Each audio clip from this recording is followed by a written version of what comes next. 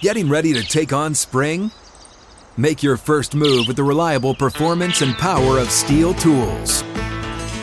From hedge trimmers and mowers to string trimmers and more, right now you can save $20 on the Steel MS-162 or MS-170 chainsaw. Real Steel. Offer valid through June 30th, 2024. See participating retailer for details.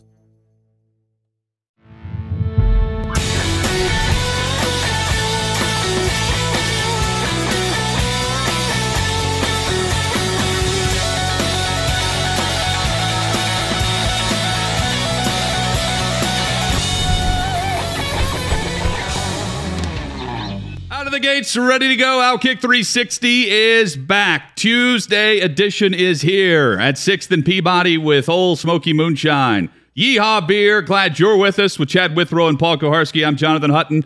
Glenn Guilbeau of Outkick.com covers the SEC. He'll be with us in 30 minutes as we discuss the quarterbacks entering the transfer portal and what is going on at Auburn with Bo Nix, a legacy quarterback. His grandfather and father played at Auburn.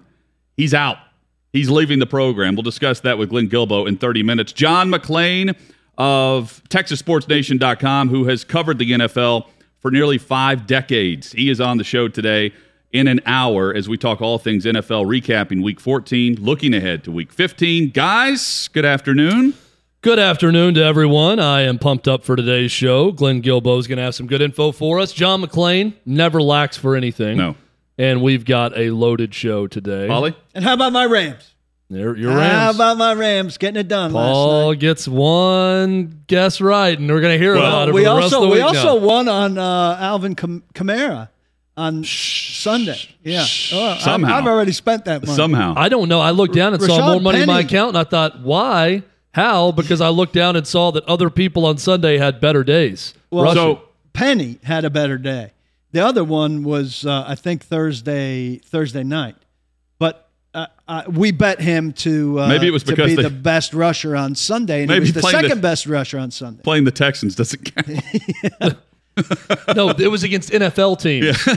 So the Saints played an NFL team. So Chad texted me that it paid, and then I went and looked, and it paid on mine, and then we had a discussion of why it paid, and we're grateful that it paid. Thank you. Thank Hopefully you to you bet FanDuel. it as well. So Rams beat the Cardinals last night in what was a massive win for them. They're now within a game of the Cardinals. The Cardinals, just on paper, face a tougher stretch down the final month of the season.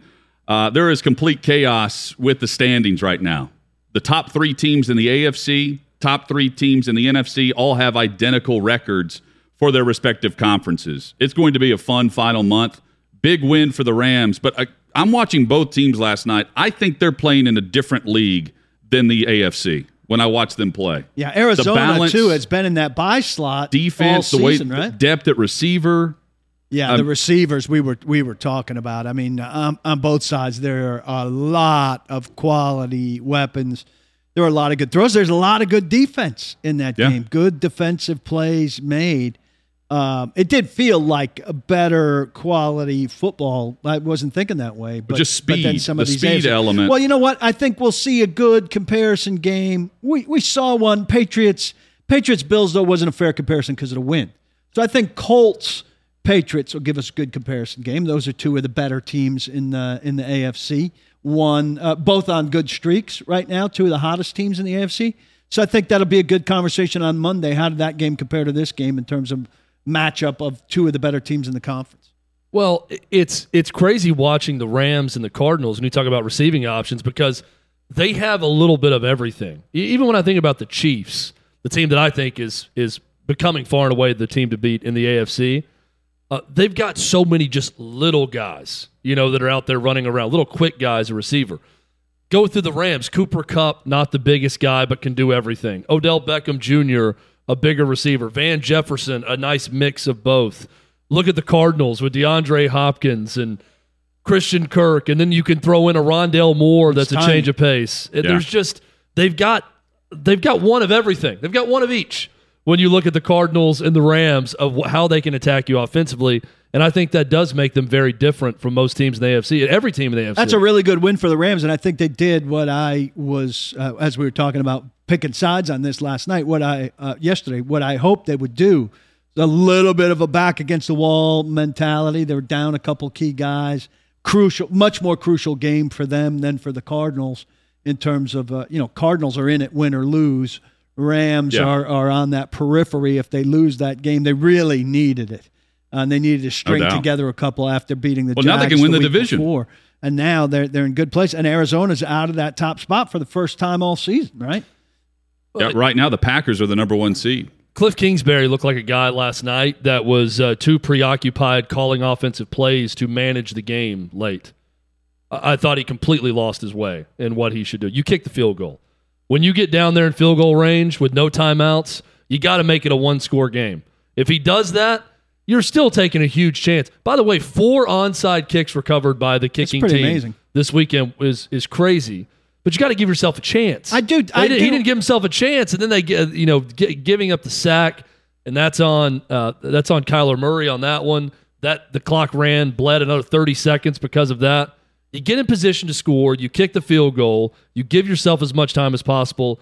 If you get the onside kick, if you don't, it's a knee and the game's over either way. I agree on the field goal after a certain point, but I can't stand when the commentators start talking about it as soon as you're in range. Nobody kicks the field goal as soon as you're in range. It says, okay, we're going to take the 3 here, and we'll worry about the harder part, the 7 later. I see it all the time. When you've got no timeouts, I've seen it too early before. I've seen a college coach go for a 50-yarder way too quick and miss it.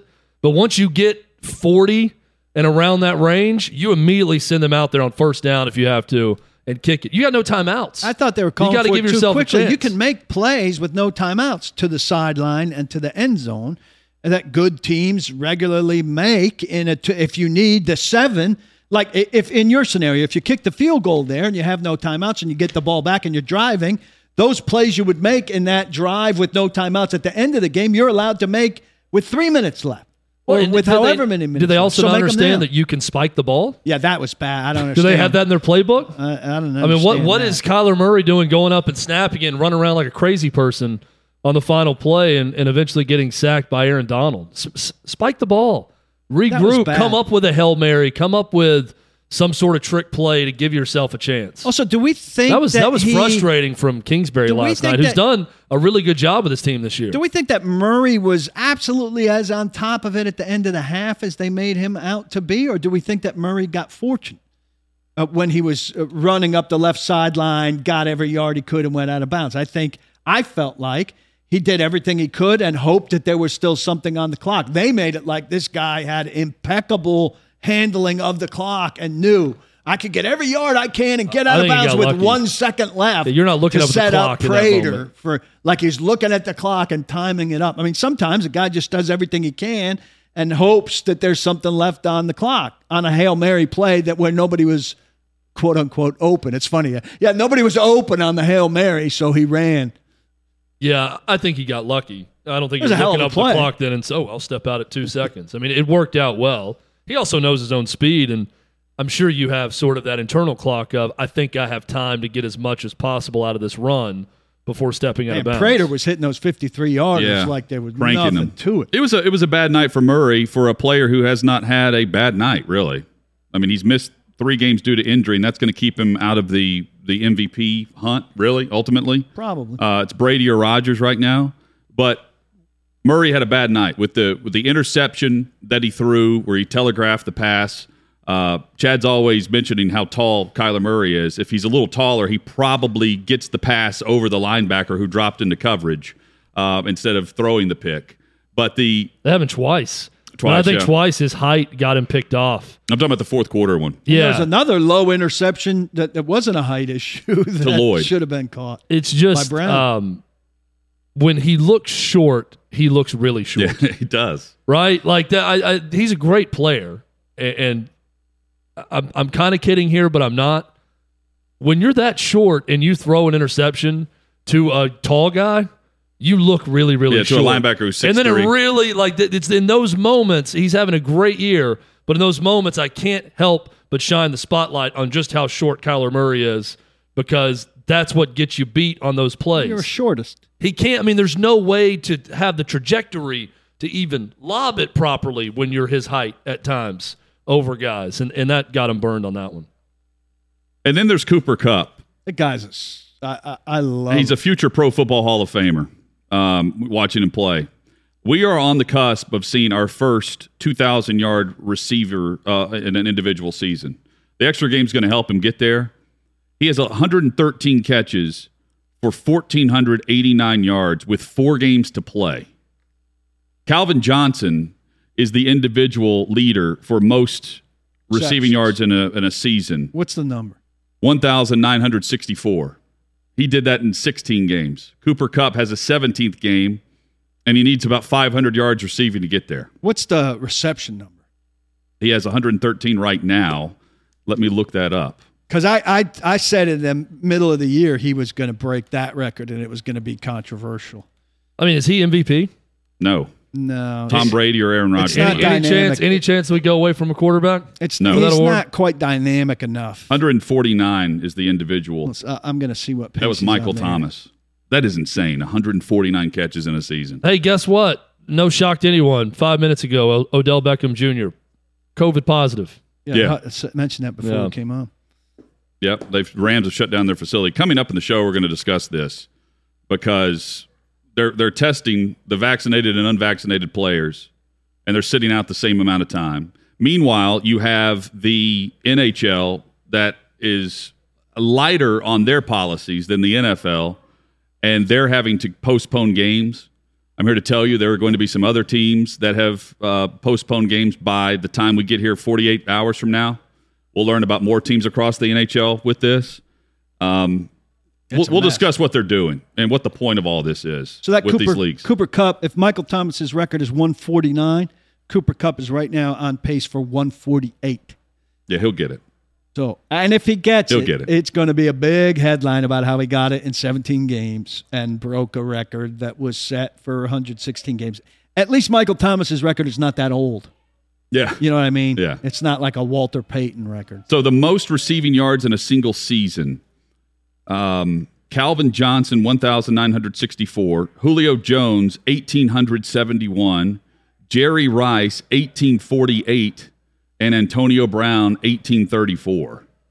And we're about to see Cooper Kupp get potentially 2,000 with the extra game. There's the play last night where Cooper Kupp catches the long bomb from Matthew Stafford and then helps the defender up. Yeah. And I'm thinking, and the guy didn't even really want to fully accept his help. Yeah. He kind of just came to his knees with the help from Cooper Kupp. But I'm thinking, man, what insult to injury. The thing about He's such a nice guy on top of it that he helps you up off the ground. The thing about Kupp, you throw him a short pass on the left side, that's good for 4 yards. And he doesn't do anything fancy, but he turns it into 6 yards when there are 3 guys there who have the sideline as a defender. And there's absolutely nowhere for him to go. Yeah. He doesn't do anything fancy to get those extra 2 yards, but he finds a way to cut back in from the sideline. And I don't even want to say wriggle. He doesn't really wriggle. There's just some way that smooth. He pinballs and finds a way to find 2 more yards there where it should absolutely only be 4 yards. The thing that makes him so valuable is it was a 3rd and 8, I think, last night, 4th quarter. Cardinals are looking for a stop, and they run essentially what's a pick play? I mean, it's a pick play, but everyone knows where Stafford's going with the football. And Kupp gets open within a second of the snap. And he knows exactly where to get with the ball. I mean, he gets the first down. They run more clock in the 4th quarter, and the Cardinals looked helpless trying to defend him. It was just outstanding. No turnovers last night for Matthew Stafford. Threw for 250 yards. That's the remedy for the Rams. Stafford's gone through this lull where he's been throwing, and started with the Titans game on Monday night, where he started throwing interceptions that were returned for pick sixes. Did it again the following week against Green Bay. And since then, he played well against the Jags, played well last night.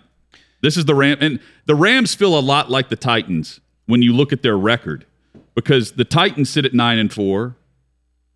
The Rams are also 9-4, but yet you see areas in the armor where they are definitely beatable, where they don't look like they can sustain this over the stretch of a 4-game playoff scenario. But here are the Rams who can throw it all over the yard if Stafford's on point. Yeah, and they get Jalen Ramsey back. Yep. That's a big game to win without him. Kupp is 1 catch and 17 yards off pace for those 2 records. Yeah, where's the FanDuel odds on that? He's setting that. Yeah, I'd take it too. I mean, I love him. It's hard Yeah. not to love the guy. He is terrific. Then you've got Steph Curry, who could break the all-time three-point mark in Madison Square Garden tonight against the Knicks. He's 2 away. He could set the record in Madison Square Garden. Yeah, save it for next game. Well, He should here's probably sit so tonight. whose record is he passing? This is probably why it's All-time Ray not. Allen. threes. Yeah, probably yeah, why when I it's think not of threes, I think of Ray Allen. Yeah, but Why it's not as big a deal. yeah, Ray Allen's a great player. Yeah. But Well, if it was Larry Bird's record, we'd be talking more about it. It'd be ceremony.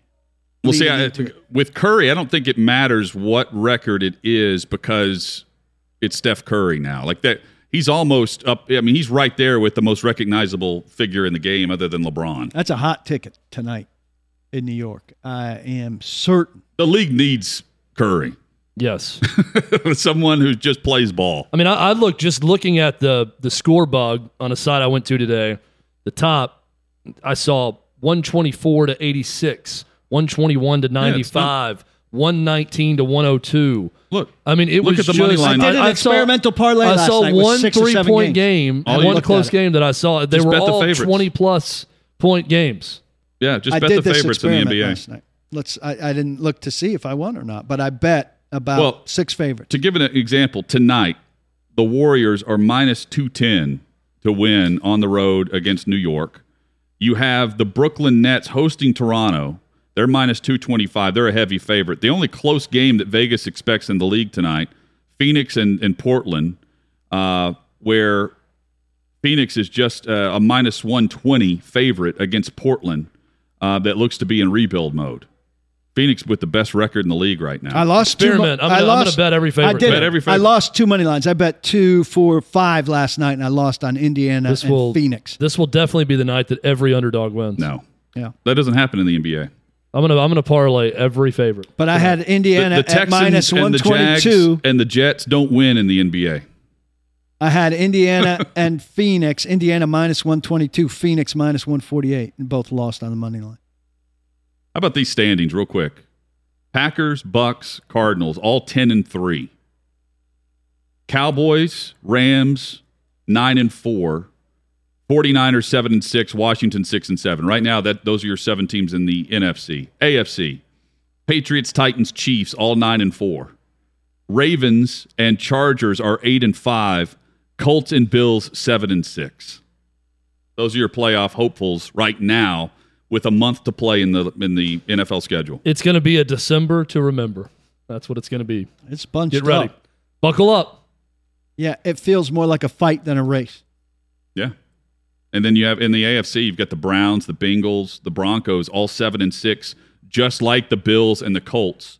And those 3 teams are on the outside looking in, trying to battle for 6 and 7. There are 2 playoff wild cards up for grabs in the AFC. What I would like to see is, with all this madness and teams so close in the standings, is for teams to not puke it up, but for teams to win it.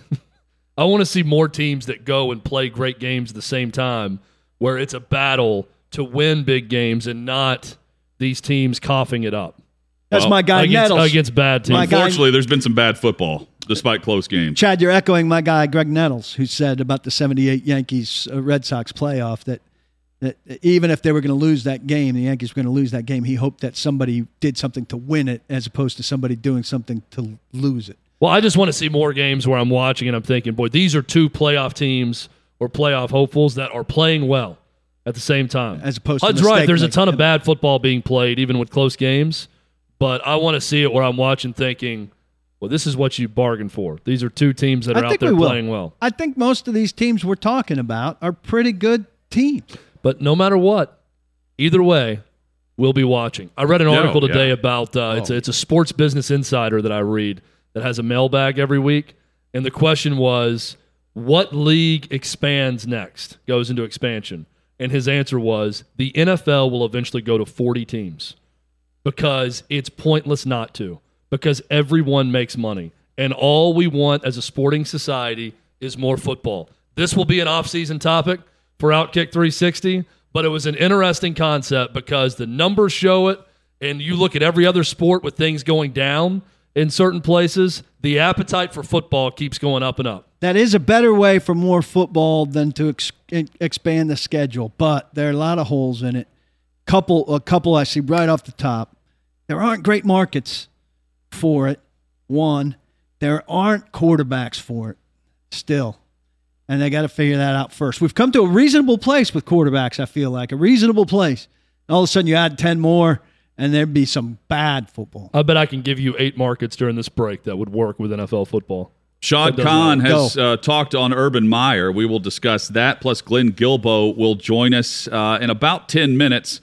We'll ask what's going on at Auburn, where their legacy quarterback, Bo Nix, has entered the transfer portal. All of that and more straight ahead. First, though, Aurora NutraScience and the supplements at VidaLifeScience.com, VIDALifeScience.com. The number one choice for supplements with Outkick 360, helping us keeping us mentally sharp and healthy.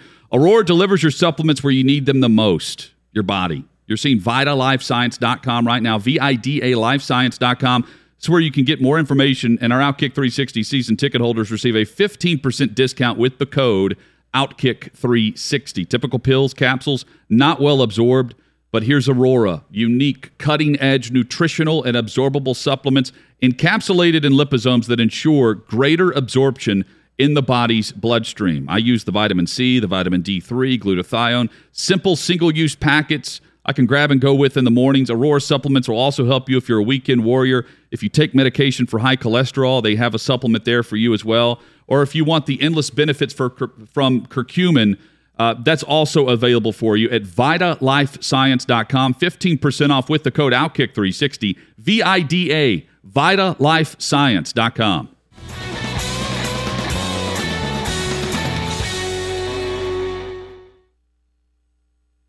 Glenn Guilbeau of Outkick joins us. In about 5 minutes, we will discuss what's going on at Auburn, where it sounds like Brian Harsin would have definitely gone to Oregon if Oregon would have offered him the job. And Bo Nix is out at quarterback.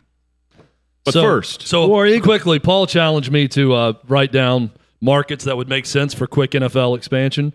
I got to 4 no-brainers in the U.S., so we could go to 36 quickly. You said I have to go to London and maybe Toronto for some other ones.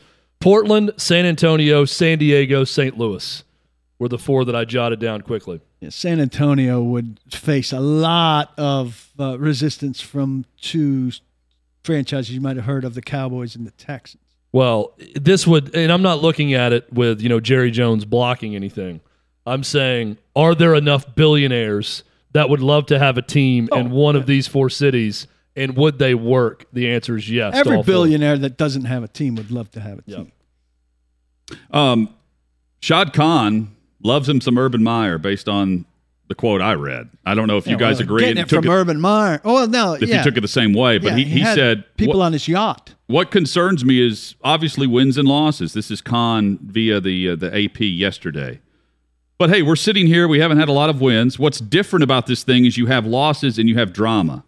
In the past, it was like you were, it's the lowly Jaguars, and everyone left you alone. Now the scrutiny we have is really something different. So how much of that is we're bringing it up upon ourselves, and how much of that is deserved? In this case, Urban has won wherever he was. This is something he's never dealt with. And when you win in football, you create enemies. That's Shad Khan discussing Urban Meyer and his job status. It doesn't sound like he's anywhere close to being fired during the season. No. But with the reports that are not being denied, with the turmoil behind the scenes within their organization and with behind closed doors at their facility, this is something that Khan has to take a strong look at, no matter how much he wanted Urban Meyer to be his head coach. He's not wrong. When you win, you create enemies. Now he won at a different level. Who in the NFL that covers the NFL has some grudge against Urban Meyer? Well, the media hates Urban Meyer. The media hates Urban Meyer not because he wins, because he's a jerk. This has nothing to do with his win-loss record. The media doesn't hate Nick Saban. And Nick Saban's not the easiest to deal with. I mean, they hate him because he's mean to everyone. Yeah. Like I saw Dan Dockich going off on this and Brady Quinn. Boy, all these media members got their panties in a wad because he wasn't nice to them. And if you treat people like trash when it's your turn to get crapped on, it happens. Deal with it. Look, this is no one's fault but Urban Meyer. This is not the media's fault.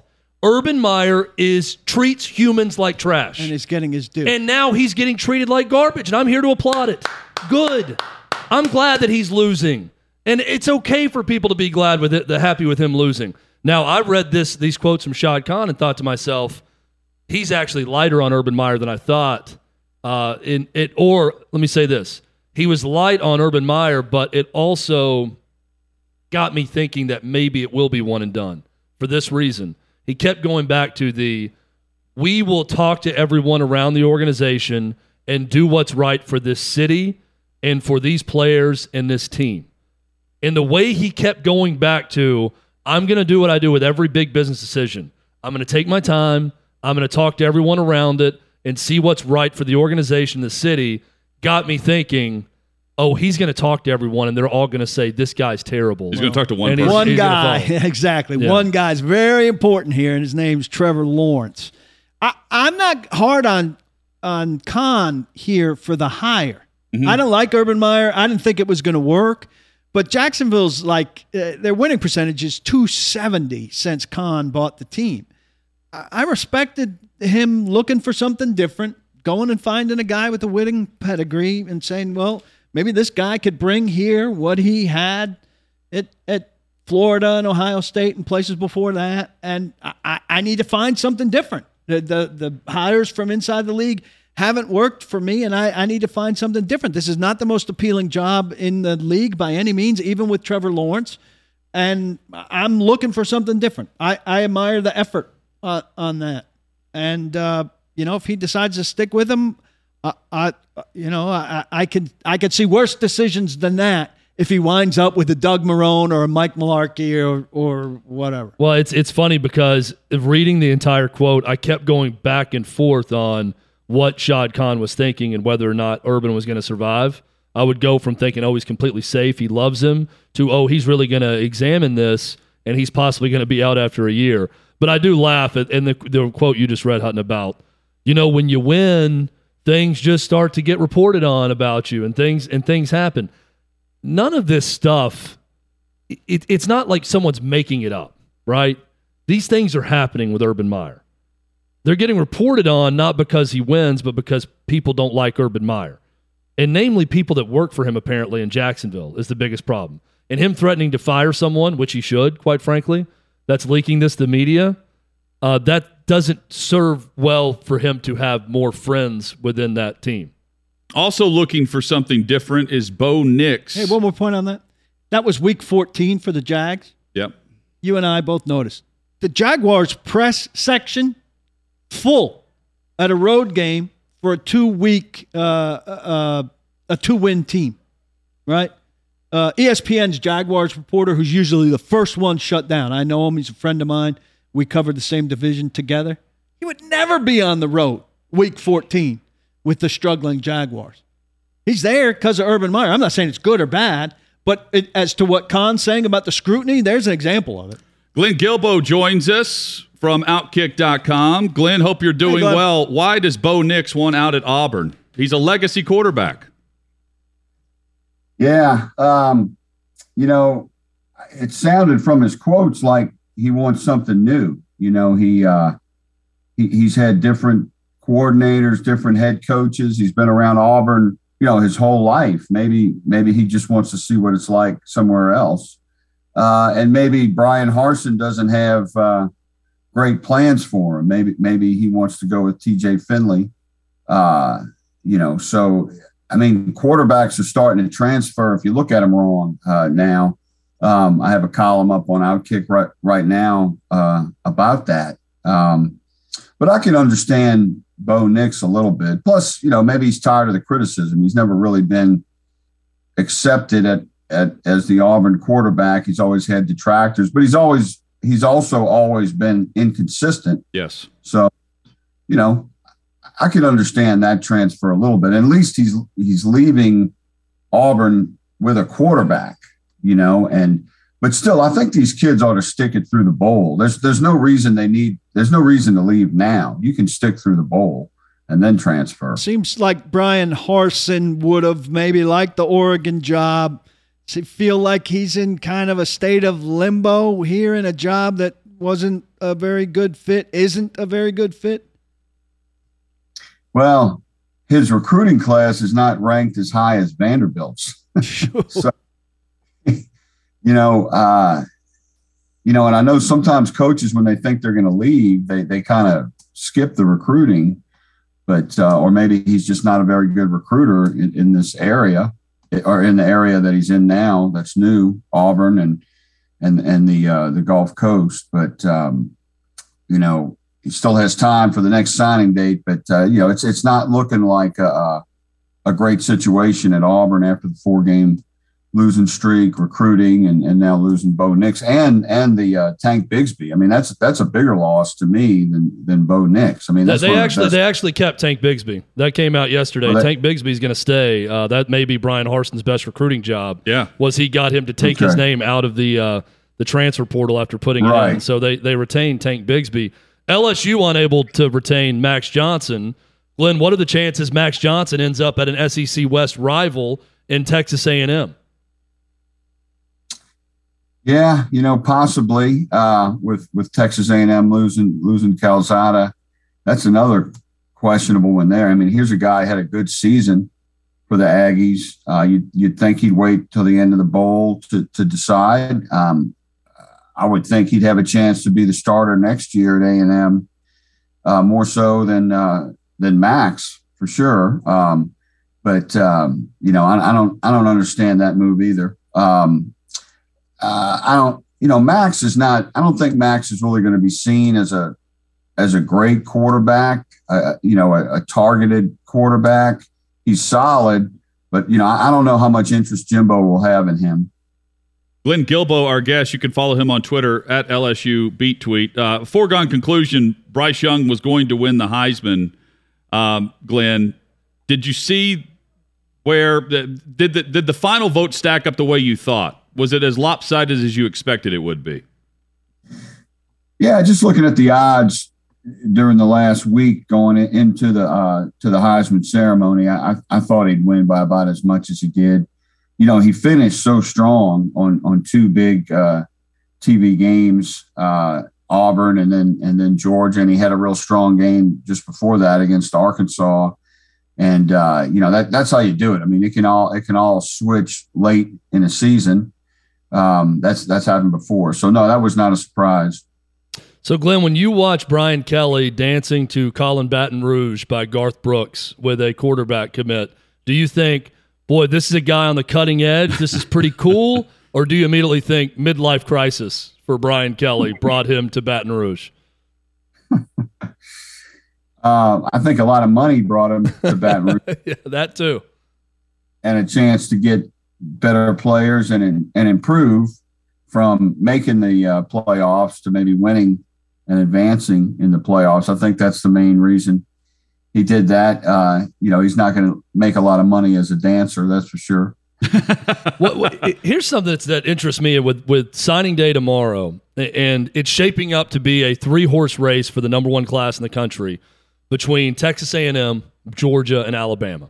3 likely candidates for that. And I look at those 3, and I think we are forming the triumvirate of Saban in the country, not just in the SEC. These 3 guys who are best at executing the Nick Saban plan are going to master recruiting, and they will forever be in the top 5 as long as these 3 guys are there. And then I start thinking about what outsider in the SEC that's outside of the Saban coaching tree can penetrate that triumvirate. Maybe it's Brian Kelly with a great job like LSU and a guy who's won other places.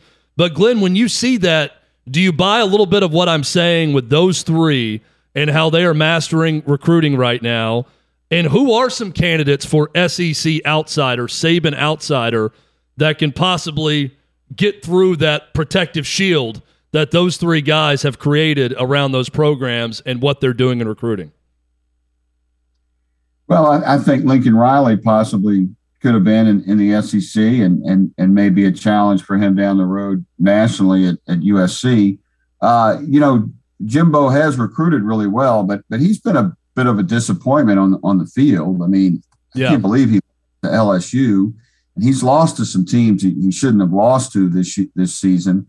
So he hasn't been quite the rising star that Kirby Smart has been at Georgia really quickly. And Nick has had some coaches who didn't do well at all as head coaches, Derek Dooley and Will Muschamp. But I think, you look at it and they're all on it is a triangle. Jimbo Fisher's over here in Texas, Kirby Smart's in Georgia, Nick's in the middle.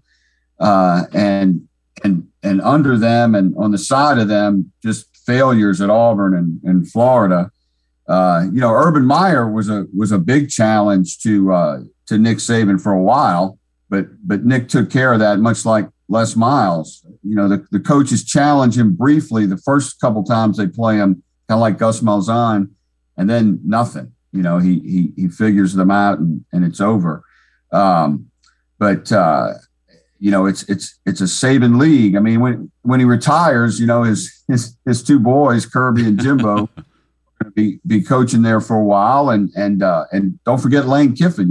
He's another one moving up at Ole Miss, and I would think Lane would have a shot to replace Nick after he retires. I think that would be an excellent move. He's going to be young enough still if Nick coaches another 10 years. He certainly knows Innisfree well. Yes, he does. He knows that terrain very, very well. Spencer Rattler knows Shane Beamer well. He was the preseason favorite to win the Heisman. He gets benched at Oklahoma. Now he's going to the SEC East in South Carolina, and he's bringing his star tight end with him, both announcing minutes apart that they are headed to South Carolina. Really nice get for Shane Beamer and the Gamecocks. Yeah, and again, that's another head scratcher because South Carolina is not close to being on Oklahoma's level right now. Maybe down the road they will be, and he wants to be part of building that program. But, South Carolina has been struggling and kind of mediocre where Oklahoma's been going to the playoffs. So that really kind of surprised me that that's the school he decided to go to. Glenn Guilbeau has been our guest. Follow him on Twitter at LSUBeatTweet and read his work at Outkick.com. Glenn, thank you as always. We'll catch up on the news and notes next week with you. Thanks. I got a better view. Last week, somebody said it looked like it was in the witness protection. Yeah. You asked us not to disclose your face last week, so we abided. Whoever asked, Glenn, we swore that you didn't do it. Whatever it was, you didn't do it. Good to see you're safe. We just forgot to disguise your voice. We apologize for that.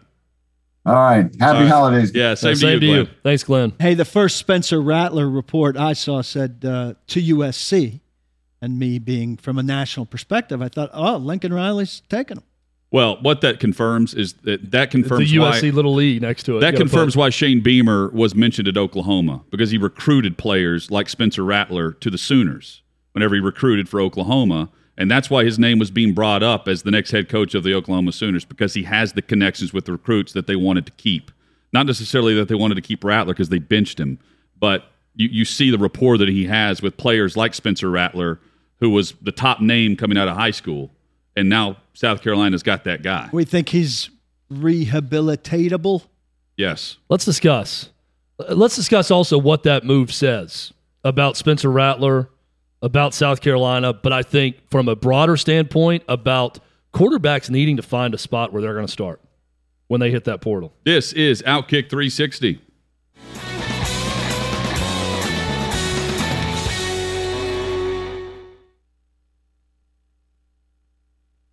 Coming up, we'll discuss the Pittsburgh Steelers, one of those teams that are backed into a corner, backs against the wall, needing to win, needed to string together wins to get into the postseason. Titans have them this week. Welcome back, Outkick 360 from 6th and Peabody with Old Smoky Moonshine and Yeehaw Beer. You can follow us on Twitter at Outkick 360. Chad, the transfer portal is going to be busy as quarterbacks are on the move and teams are about to get a lot better because they can follow the model of Hendon Hooker and the Tennessee Volunteers. Now, some of these guys are going to be Joe Milton. They're going to suck. But some of these guys will be Hendon Hooker, and they'll catch on and be in the right spot. Well, and so Hendon Hooker to me is the model of result, right? Go somewhere, transform your career, transform your draft stock. Hendon Hooker said in a press conference that he was projected as a mid-round draft pick, but he believes by coming back he's going to be a first-round draft pick a year from now. He's going to come back and play for Josh Heupel. He was sputtering. He lost his job at Virginia Tech, and now he's a possible NFL quarterback under Josh Heupel. Now, these are two instances of the same school of the good and the bad, because there's no reason for Joe Milton and Hendon Hooker to transfer to the same school. That should not have happened. What happened was Hendon Hooker, a day before Jeremy Pruitt got fired, transferred to Tennessee, and then after that, Josh Heupel brought on Joe Milton. Joe Milton got paid. Joe Milton got something, gets there, and he got benched. He gets hurt.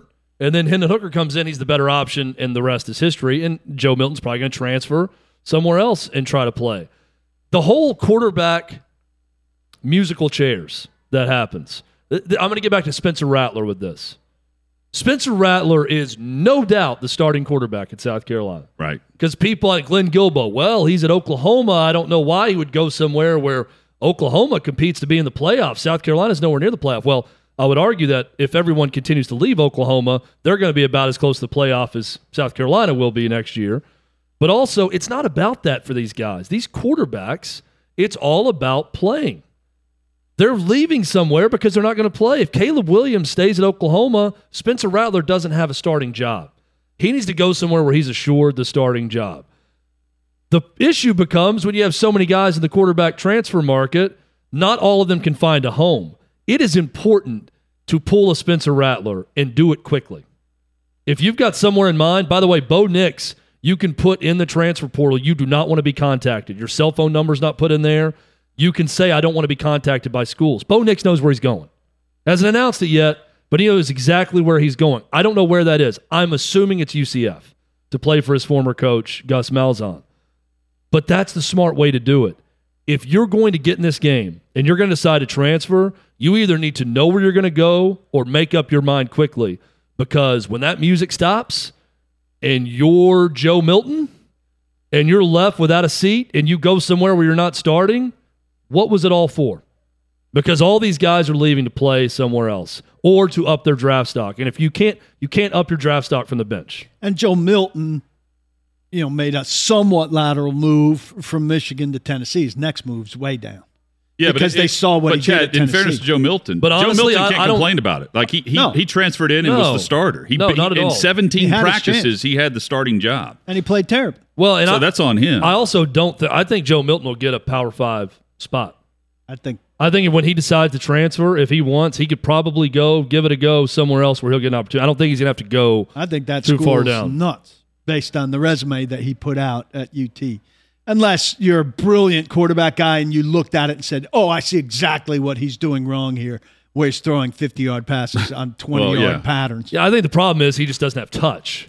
I mean, if you're an offense that says, like, hey, I'm going to throw nothing but 10-yard stick routes and let him run, and we can win with him doing that, and he's better than my current option, then you bring him in to play. Isn't he throwing those 10-yard stick routes 20 yards? He's not going to be doing this Matthew Stafford last night, drop it in the bucket, or even some of the passes you saw from Hendon Hooker on Tennessee. He's just never going to do that. You said there about Hooker says he got back a mid-round evaluation. That's about the worst thing you could tell me in terms of knowing what it means, because mid-round's 3, 4, 5, and there's a huge difference between top of the third round and bottom of the fifth round. I don't think – let me fill in the blanks here. They don't give you 3, 4, 5. They give you one first round, 2, 3, or 4 through 7. Those are the evaluations you get back when you put your info in. He got a 4 through 3. He got a 4 through 7. I think he got a 4 through 7 or undrafted. But he might have gone in third. I mean, every list I've seen has him around 12 or 13th ranked quarterback in this class. That would put him 6th, 7th round or undrafted. So he's right to come back. Oh, he's definitely right to come back. And look, he's a Heisman hopeful next year with the numbers he put up not starting the whole season in this offense. He is going to be a Heisman hopeful. Start the campaign. Get your slogan. If that's the case, Vols are in Atlanta. If he's a Heisman. Oh, great line, by the way, from Trey Wallace's story about Hendon Hooker coming back. That's exactly what Josh Heupel said. When he told him he's coming back, he said, let's go to Atlanta. We go to John McClain in Houston next on Outkick 360.